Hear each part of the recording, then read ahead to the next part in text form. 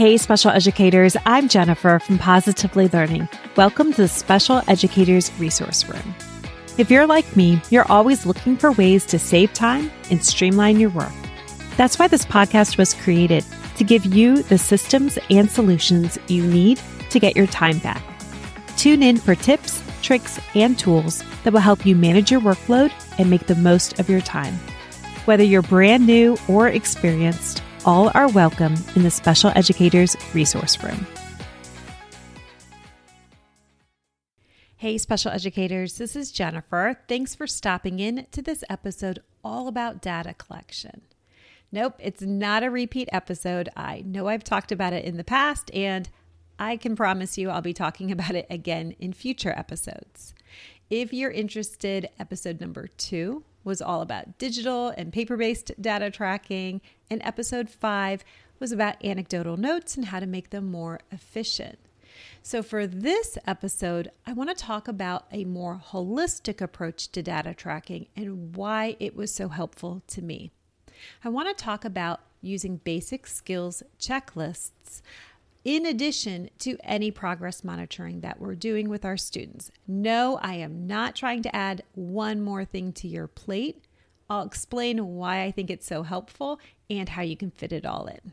Let's start with some background information. For the majority of my career, I worked with very young students. In fact, I may have been the first educator to implement a newly developed IEP, or throughout the school year, I was working with students and their families, and it culminated in an initial IEP.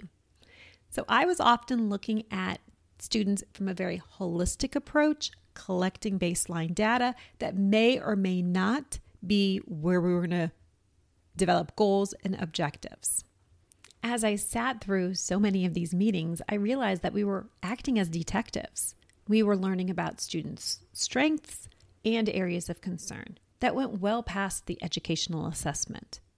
We wanted to know what was going well. What could we tease out that isn't impacting the student, or what was impacting the student? And that's why I started using basic skills checklists.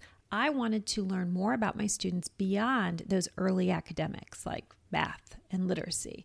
I wanted to learn more about their school readiness skills, their social skills, their play skills, life skills. Do they have coping strategies? I wanted to get that holistic picture because often I found that when I was sitting in these meetings, it really sped up the process. Have you ever sat in a meeting where there was a question that we didn't know about?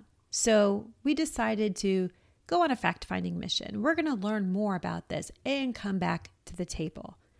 I've sat in meetings like that, and I knew there was some concern, and I wanted to provide that information so that we could keep moving forward. I also used the information I gathered from the skills checklists in the opposite way.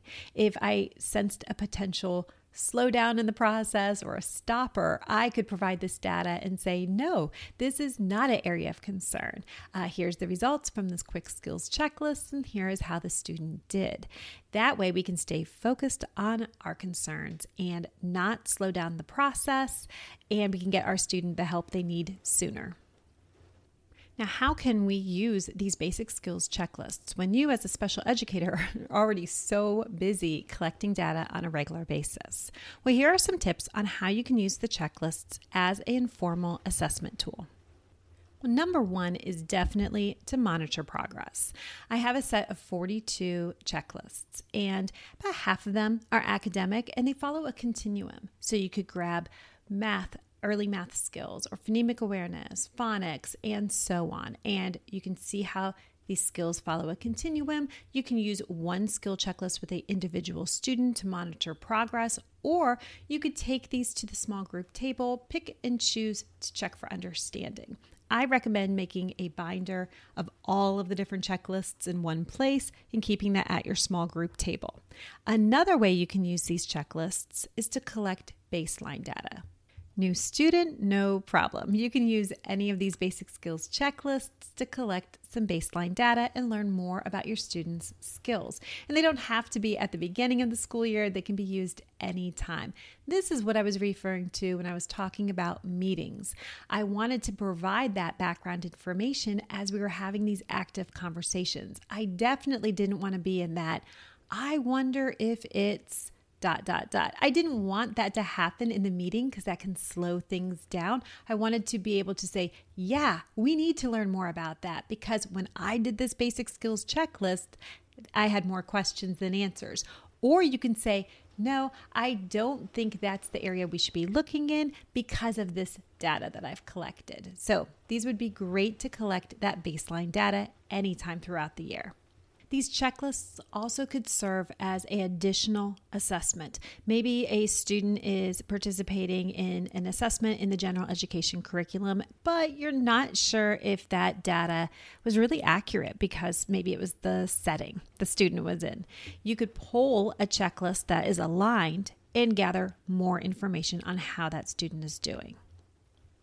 You can also use these checklists as communication tools when you're talking with other educators and caregivers. You can refer to those charts during an informal conference, or you could send them home.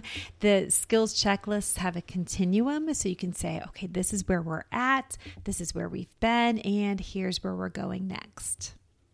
This last tip is a bonus tip, because it goes beyond data collection. So far, we've been talking about gathering more information and developing a holistic picture of how our students are doing, and hopefully saving time in the long run. But this last tip is just for you, special educators, especially if you're sitting down to write IEP goals, or more specifically, objectives. You can use these checklists that show skills written out on a continuum, and you can use these different benchmarks to develop objectives that are closely aligned. So this is a huge time saver. I hope this podcast gave you some ideas on how you can use these basic skills checklists. These are teacher friendly. You can use them with individual students. You can use them as a communication tool or a reference tool when you're developing new goals. So I invite you to check out the show notes. There's a link to give you more information and details, but you also can see what these checklists look like. Maybe these are things that you already have that come with your school curriculum, or maybe they're things that you can add that's going to help save you that time. I can't wait to hear what you think, and I'll see you in the next episode of the Special Educators Resource Room. Thanks so much for tuning in, and I'm dying to ask, what'd you think? Be sure to hit the follow or subscribe button so that you never miss an episode. You can find the show notes and links for everything mentioned in this episode at positivelylearningblog.com. See you next week for more special education solutions.